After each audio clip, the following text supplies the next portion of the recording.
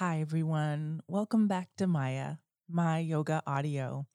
We're back to reading The End of Me, which is the book that I wrote that was published in February of 2019. And before I dive into chapter 7, just a thought I wanted to put out there as we move closer and closer to Christmas week and the new year. And if you celebrate these holidays with any sort of gift giving, I'd love actually for you to consider purchasing the book in the flesh, so to speak, for family, friends, those who might appreciate learning and reading about this journey. And maybe in the card that goes along with it, you could provide them a link to my yoga audio in case the other topics we discuss here might be of interest to them, or if they want to read along with me. You can find the links to purchase the book everywhere on my website, on Instagram in the link in bio, and on Facebook as well. It's available on Amazon and at Barnes and Noble. Thank you so much for your support. And now, The End of Me, Chapter 7, Shakti, March 2016, Sacramento, California. I witnessed the moment of my conception in my friend Sandra's yoga class, but it took me weeks to gather the courage to iterate that out loud to her. I realize a statement like that seems so unreal. It took me a few days myself to be able to come to terms with what I knew to be true. But when I hold things back, my life is held back. I had been attending Sandra's classes for a few months and found that yoga was now bringing me a profound sense of self in a very spiritual way. In Sandra's classes, though, it wasn't just the physical practice. In the end, in Shavasana, I found myself going on pretty amazing journeys. So much so that Richard, my husband, would say I came home looking and sounding like a different person. In this particular class, Sandra did a guided meditation into Shavasana, moving through the different areas of the body from the feet and all the way up into the head. I never got past the midsection of the body consciously. This particular time, I traveled to a place I did not totally recognize, and yet it did feel familiar. Tunnels surrounded me that were red and full of dark twists and turns. I was not really scared, just a bit confused about where all this was going. At this point in my life, I knew that I had experienced something called astral projection several times. Astral projection is considered to be a paranormal phenomenon that involves an out of body experience that happens consciously or unconsciously to a person. It's where their consciousness, spirit, essence, or soul, you might say, travels to another space, place, or time period. It is similar to death or near death experiences in that the person can often see their body as if it is someone else, and they travel up and out of the body to another place. These events can be proven in waking life when the person who is projecting comes back with information, facts, and occurrences that they couldn't possibly have actually witnessed in person. Even as a child, I had experienced this. I've freaked out more than a few relatives and close friends when I recalled quote unquote dreams where I saw things that they did or happened to them and I had no conceivable way of knowing. I have since met people who purposefully put themselves into this state, and I will admit I do not know how they do it. Since all of my experiences have been accidental, I am not sure how this works, but I know it's real. So, back to Sandra's class, in these red tunnels, I could tell that this was something internal. This was not astral projection, and this was new to me. When I came to a cavern where something was waiting to happen, I could sense it and I waited. An explosion of sorts occurred, and I covered my eyes and huddled away. When I opened my eyes, I could see the formation of a tiny little fetus. And in an instant, I just knew that it was me. There was a shock of recognition and a dropping kind of feeling in my heart. Why was I seeing this and what could it mean? I wasn't there very long because back in the room, Sandra was calling us out of this resting pose and my consciousness was being pulled back into this reality. The next time I saw Sandra, we passed each other in the street, and she invited me to hear her band play. And Richard, my husband, and I went. We became friends, and she invited me to a gratitude circle for women. Delighted, I agreed to attend.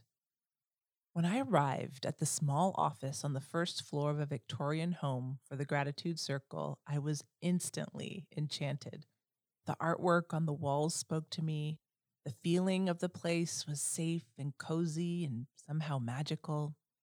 There were crystals and cards throughout that we were invited to play with, hold, or investigate. The kettle was on, ready for tea. The other women there were lovely, full of easy smiles, welcoming arms. It felt good to be there. That day, the circle introduced me to the world of Shakti Rising, a global change organization dedicated to improving the lives of women and girls the world over. But that circle introduced me to the pathway home that I needed to find for myself. As we sat through a guided meditation and gentle questions and interconnection, I became more and more emotional. I felt like I had finally taken my true seat. Here I was, surrounded by these most beautiful, talented, genuine women who had many of the same abilities and gifts that I did. The power of that was overwhelming, and I cried softly for most of the time. And I was mortified that I wouldn't be invited back because I couldn't seem to get a handle on my emotions. That day and in the weeks afterwards, my dreams intensified. I was emotional, but with joy. In July, I attended a weekend workshop with Shakti dedicated to discovering more about one's own intuitive powers and an introduction to leadership training. I wasn't sure I was ready for it, but I jumped in and I wasn't sorry. I met some of my now closest friends at this experience, and as intense as it was, I was ready for more. In August of that same year, I was invited to the Shakti Rising once a year meeting where everyone in the organization meets to plan for the upcoming calendar year. With branches in Hawaii, Oregon, New Mexico, Appalachia, and California, there were potentially hundreds more of these like-minded women. Taking place in Santa Cruz, I drove from Sacramento into the hills, and after a few twists and turns, and even my cell phone signal giving out, I finally made it to the campsite. There was much that weekend that I cannot reveal here. That information is and was intended for the women who were there and who also experienced it. But I will say this. I broke open on multiple levels and will never be the same because of it. First of all, I had never camped before. Okay, yes, in a camper once, but that's it. Here we were, out in the Santa Cruz woods, in tents and sleeping bags. I am terrified of bugs. I'm terrified of the wild, the non-urban outdoors. The first night, I don't think I slept at all because I was so afraid. But after that, it was incredible. I was also working on the Seva team at this event. Seva translates from Sanskrit to English as service. So I was working on a team with other women to help prepare and serve meals for the rest of the women attending throughout the day. I love preparing food, so it was nice to be a part of this team and figure out how to make creative and nourishing food with the mostly donated supplies. One evening that weekend, a group of us were invited to sleep outside in a circle at the top of a hill.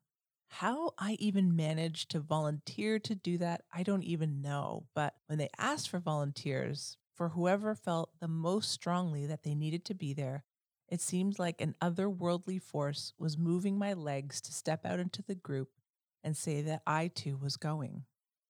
I have to say that the terror as we climbed that trail was real. Everything that I've ever been scared of, real or imagined, was coming after me that night. I couldn't see my own hand in front of my face. It was so dark. The thick forest was so silent. It was deafening. The sound of my own breath felt like I was screeching in the dark, and my heartbeat was pounding in my ears. When we lay down in a circle, our heads all towards the center, we held hands and comforted each other. Me mostly. I was the only one who had never camped out of doors, and the other ladies were really kind and reassured me that all would be fine. I was convinced I would be eaten by wild animals, murdered, stolen away, and never seen or heard from again. My dreams and visions that night were legion. It was almost like they were waiting for me to get there, to that spot, so that they could finally come through. To put it jokingly, all the ghosts of the past, present, and future showed up and had something to say, not just to me, but to the group as a whole. The next morning, when we debriefed with each other, it felt like when we came down from that hill, we were each of us different people. When I returned from that trip, I had a heart to heart with Richard. I couldn't go on a trip like that and see the things I did and continue to live day to day just like all la di da. I was profoundly affected, and it was at this time that I decided to start finding a way out of my current full time position with the lighting company. I wasn't being fulfilled by the work I was doing. It would take me another 7 months to finally make my exit, but I got the groundwork underway. I continued to attend gratitude circles and other similar workshops with the group throughout 2016. And then in May of 2017, I was finally able to go on a 4-day intensive retreat that is intended to start the process of becoming a teacher with them. I was over the moon. By that time, I had given notice at my job, received a new job offer at another company, and I was ready to go. Again, what I can logically share here is somewhat limited because Shakti experiences are experiential in their very nature, and they become reduced and oversimplified by words which can do them no justice. But I will share what I can. Yoga, again, transformed this experience for me in a way that I didn't think was possible. Each morning, we started the day with yoga movement, often set to the rising or just risen sun. And as grumpy and tired as we might all feel, we always felt great afterwards, ready for breakfast and to start the day's events. However, on the third morning, something was different. These relatively simple movements that I had done hundreds, if not thousands of times before, took on another dimension of experience. I found my emotions to be bubbling up. My heart was racing. I started questioning everything I had ever believed about myself. Everything. As we went through the movements, I couldn't see through my tears, and eventually I was sobbing and couldn't stop. When we finished, I was still crying, and I asked the teacher, Bree, what was happening. She looked at me kindly and encouraged me to sit and cry and journal. And when I calmed down enough to take in food and drink again, I sat with it and just see what came up for me. I realized after following her advice that I was sitting with a new truth about myself, about the lies I had told myself my whole life just to be able to get by, to keep smiling, to just keep on keeping on. And it was killing something off inside of me, something that had been my lifeline for, well, my entire life.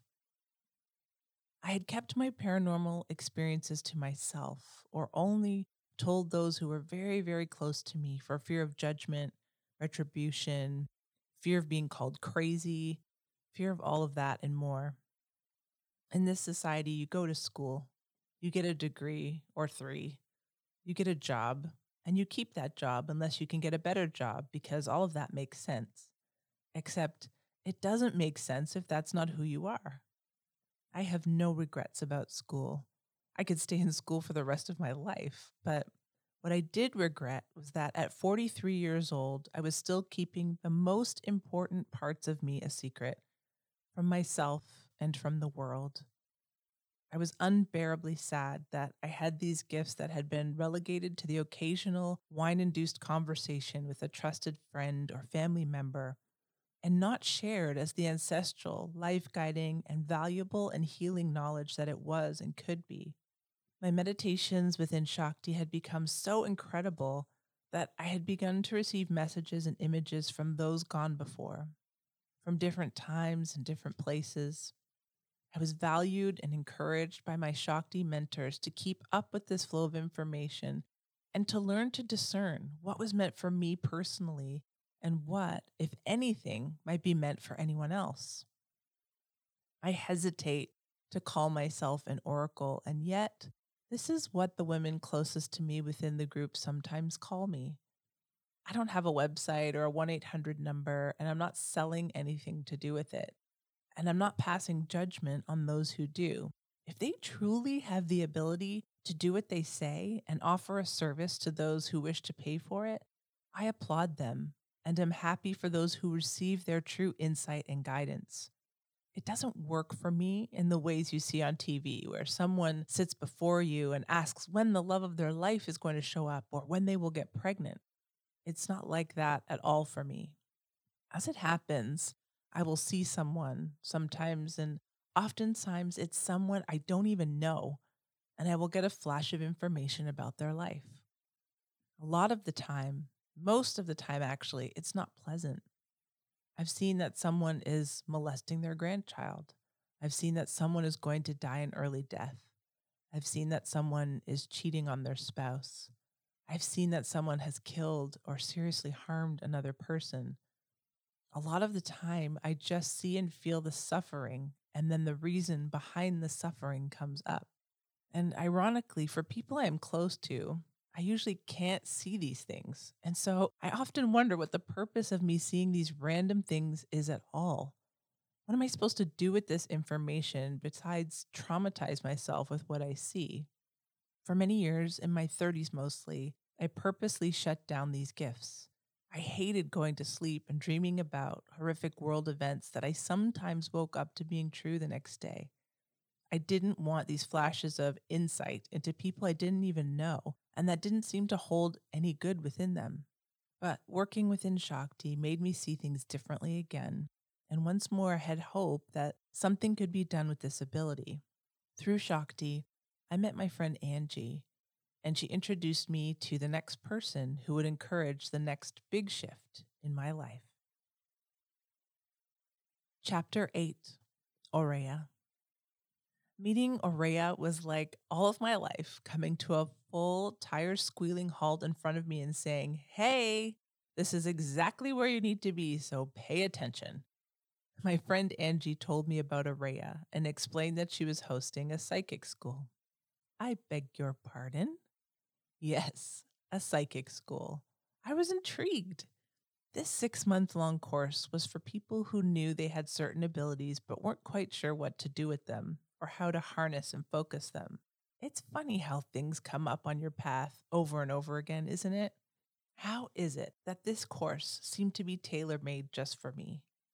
Well, it seemed to be tailor made for about 10 of us, actually, and we all began together in January of 2017. Aurea used to work as a traditional talk therapist, and after many years, she switched her practice to the energetic and healing modalities that she does full time now. After years of showing and teaching people one on one how to work with this energy, she got the idea to start her own coursework and school and enrolled all 10 of us, her first students, by word of mouth only. As of this writing, Aurea is now in the middle of her third group of 10 students, and needless to say, it's going swimmingly well. Of the roster of gifts Aurea has to offer, the biggest one she offered me was the ability to be seen. I have mentioned my fears in talking about my experiences, and I told everyone around me who asked that I was taking a 6-month, quote, meditation course. It wasn't exactly a lie. We did begin every teaching session with a guided meditation, and we did spend a lot of time with our eyes closed reading into personal energies. But there again, my truths and myself were being hidden from the world. Aurea worked with me to help me get more comfortable in talking about what I can see and do. And in July of 2017, she invited us all to help her at her booth at a psychic fair in a local park. She would be doing free readings with people, and any one of us could also volunteer to do so. I was not comfortable with doing that, and I agreed to just mind the table and talked to anyone who stopped by and had questions. At the close of the day, Araya wanted to take some pictures with those of us who were still there. When she and I went to pose together, I looked her in the eye and smiled, and for a moment, just a moment, my mother, Ria, was there. She literally popped her head out of her head and smiled at me, and there was a sound with it, kind of like a tinkling bell, and a soft sighing at the same time. She told me she loved me, and I was instantly in tears of gratitude, and I knew I had made the right decision to take this course and meet this amazing woman and the rest of the women who were there on the journey with me. During this course, we delved into quite a bit about past lives. I was so thrilled to get into this subject matter, and in fact, Araya taught us that for many people, it is past life karma that holds them back in this life more than anything else. Within our first group sessions, we learned to scan our own body energies and figure out where our blockages were. I found out quickly that my strongest blockage was in my throat. Surprise, surprise, the Megan Truth Serum strikes again. For the throat, I learned that sound is a profound energy releaser. For example, singing, humming, or using tuning forks and certain types of vibrations can all help with this. When it came time to work in partners, I teamed up with someone I hadn't known prior to this course. She immediately saw a past life in me where I had been enslaved. Literally, she saw me in chains. They were around my throat and in my hands. I had been truly powerless and subjected to a totally brutal lifetime at the hands of an exceptionally cruel man. I could feel the truth in what she said and saw. She was shaking and on the verge of tears the whole time. I could barely swallow as she spoke. Another woman in the class, Sethine, who worked with me later, saw another lifetime where I was not allowed to speak. I had been a scribe who had spent a lifetime writing down the words of others, but was not permitted to speak myself. Another new friend in the class, Elena, saw me as a lifetime servant in a household where I had also been forced into unwanted sexual situations at the mercy of the head of the household, who did not allow me to speak without permission. I was just in awe of these people who did not know me and yet seemed to see such detailed and truly convincing past lives that explained a lot about the weight I was carrying with me today. In college, I had innumerable infections, bouts of strep throat, and throughout my life, I've had recurrent bouts of, quote, losing my voice. My doctor even asked me at one point, "What are you not saying?"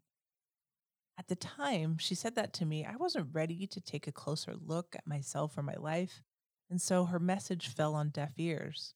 But coming into Araya's group, I felt at home with my abilities and with my group.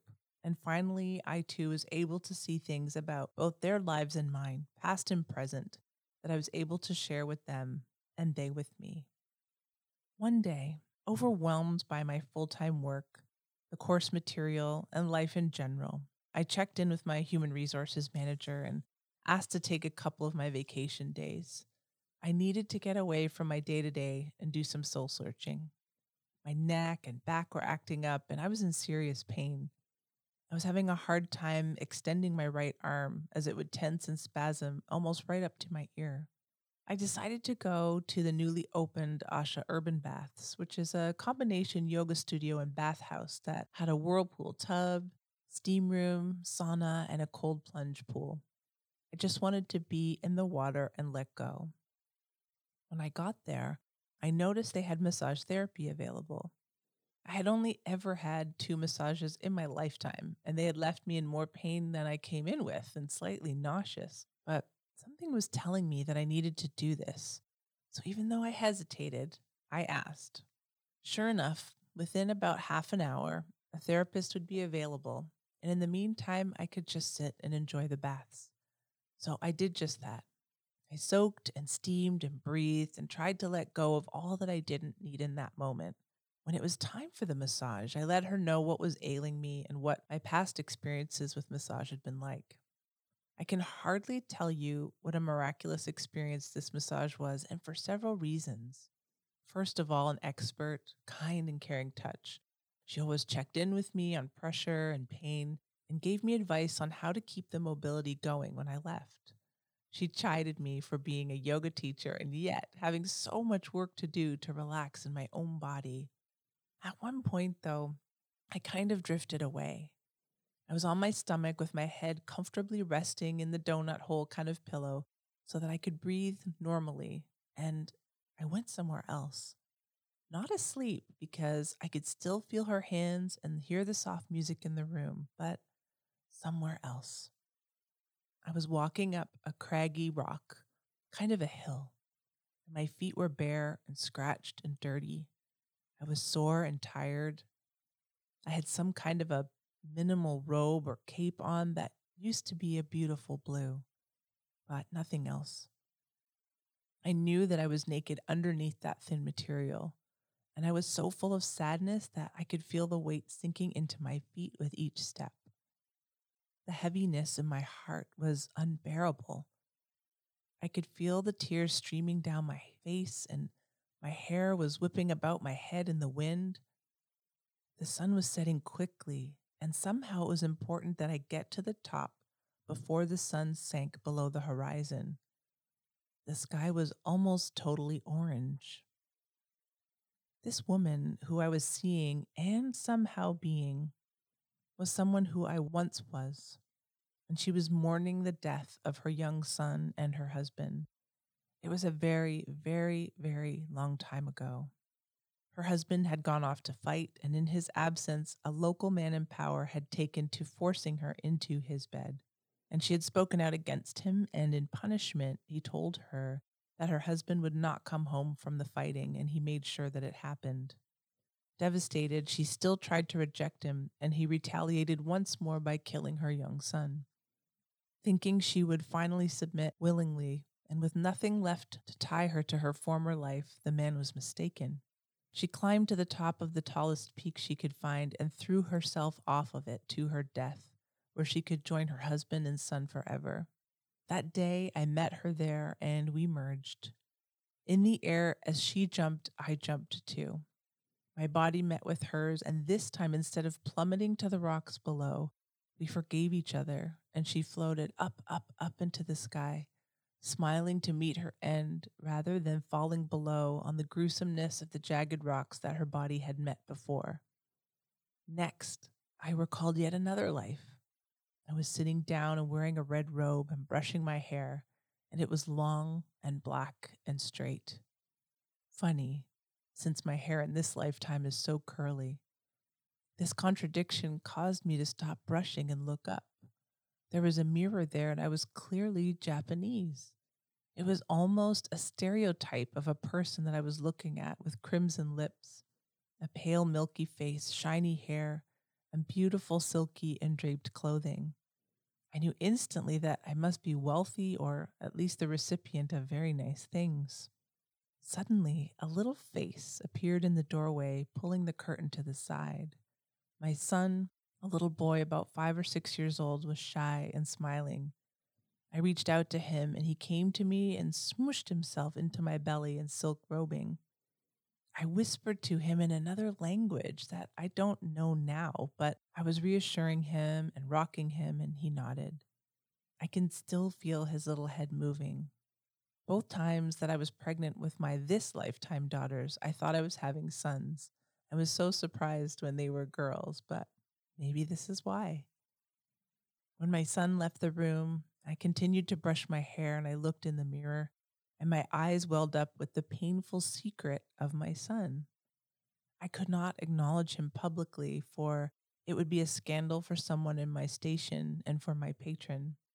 I was some sort of mistress or kept woman, I suppose. In exchange for keeping him quiet, I could keep us both living well. So again, another lifetime of secrecy and keeping my mouth shut. From slavery to servitude to sexual favor or even downright rape, it was lifetime upon lifetime of never being allowed to be in my own body and mind for my own self. Other lifetimes also came forward, and in every one, I had been horribly killed, drowning, burning, beating, stabbing. It was unending and immensely sad. In one case, I know that I was only a child when it happened, and it was because my mother was the one being punished for her mouth and her abilities. And as her child, I was made to suffer too. So I could choose to dwell in these memories and lifetimes, or I could, as Araya put it was literally time to let this shit go. From this lifetime to the many lifetimes ago, relive, forgive, acknowledge, and let go. And freeing this past version of self, I came a step closer to freeing the current version of myself. As painful as it was to recognize, it was true. With each step I took towards that letting go, the more my physical pain retreated. Each step I took, the more my emotional pain retreated. Each step I took, the closer I came towards my true self, my true name, Sat Nam.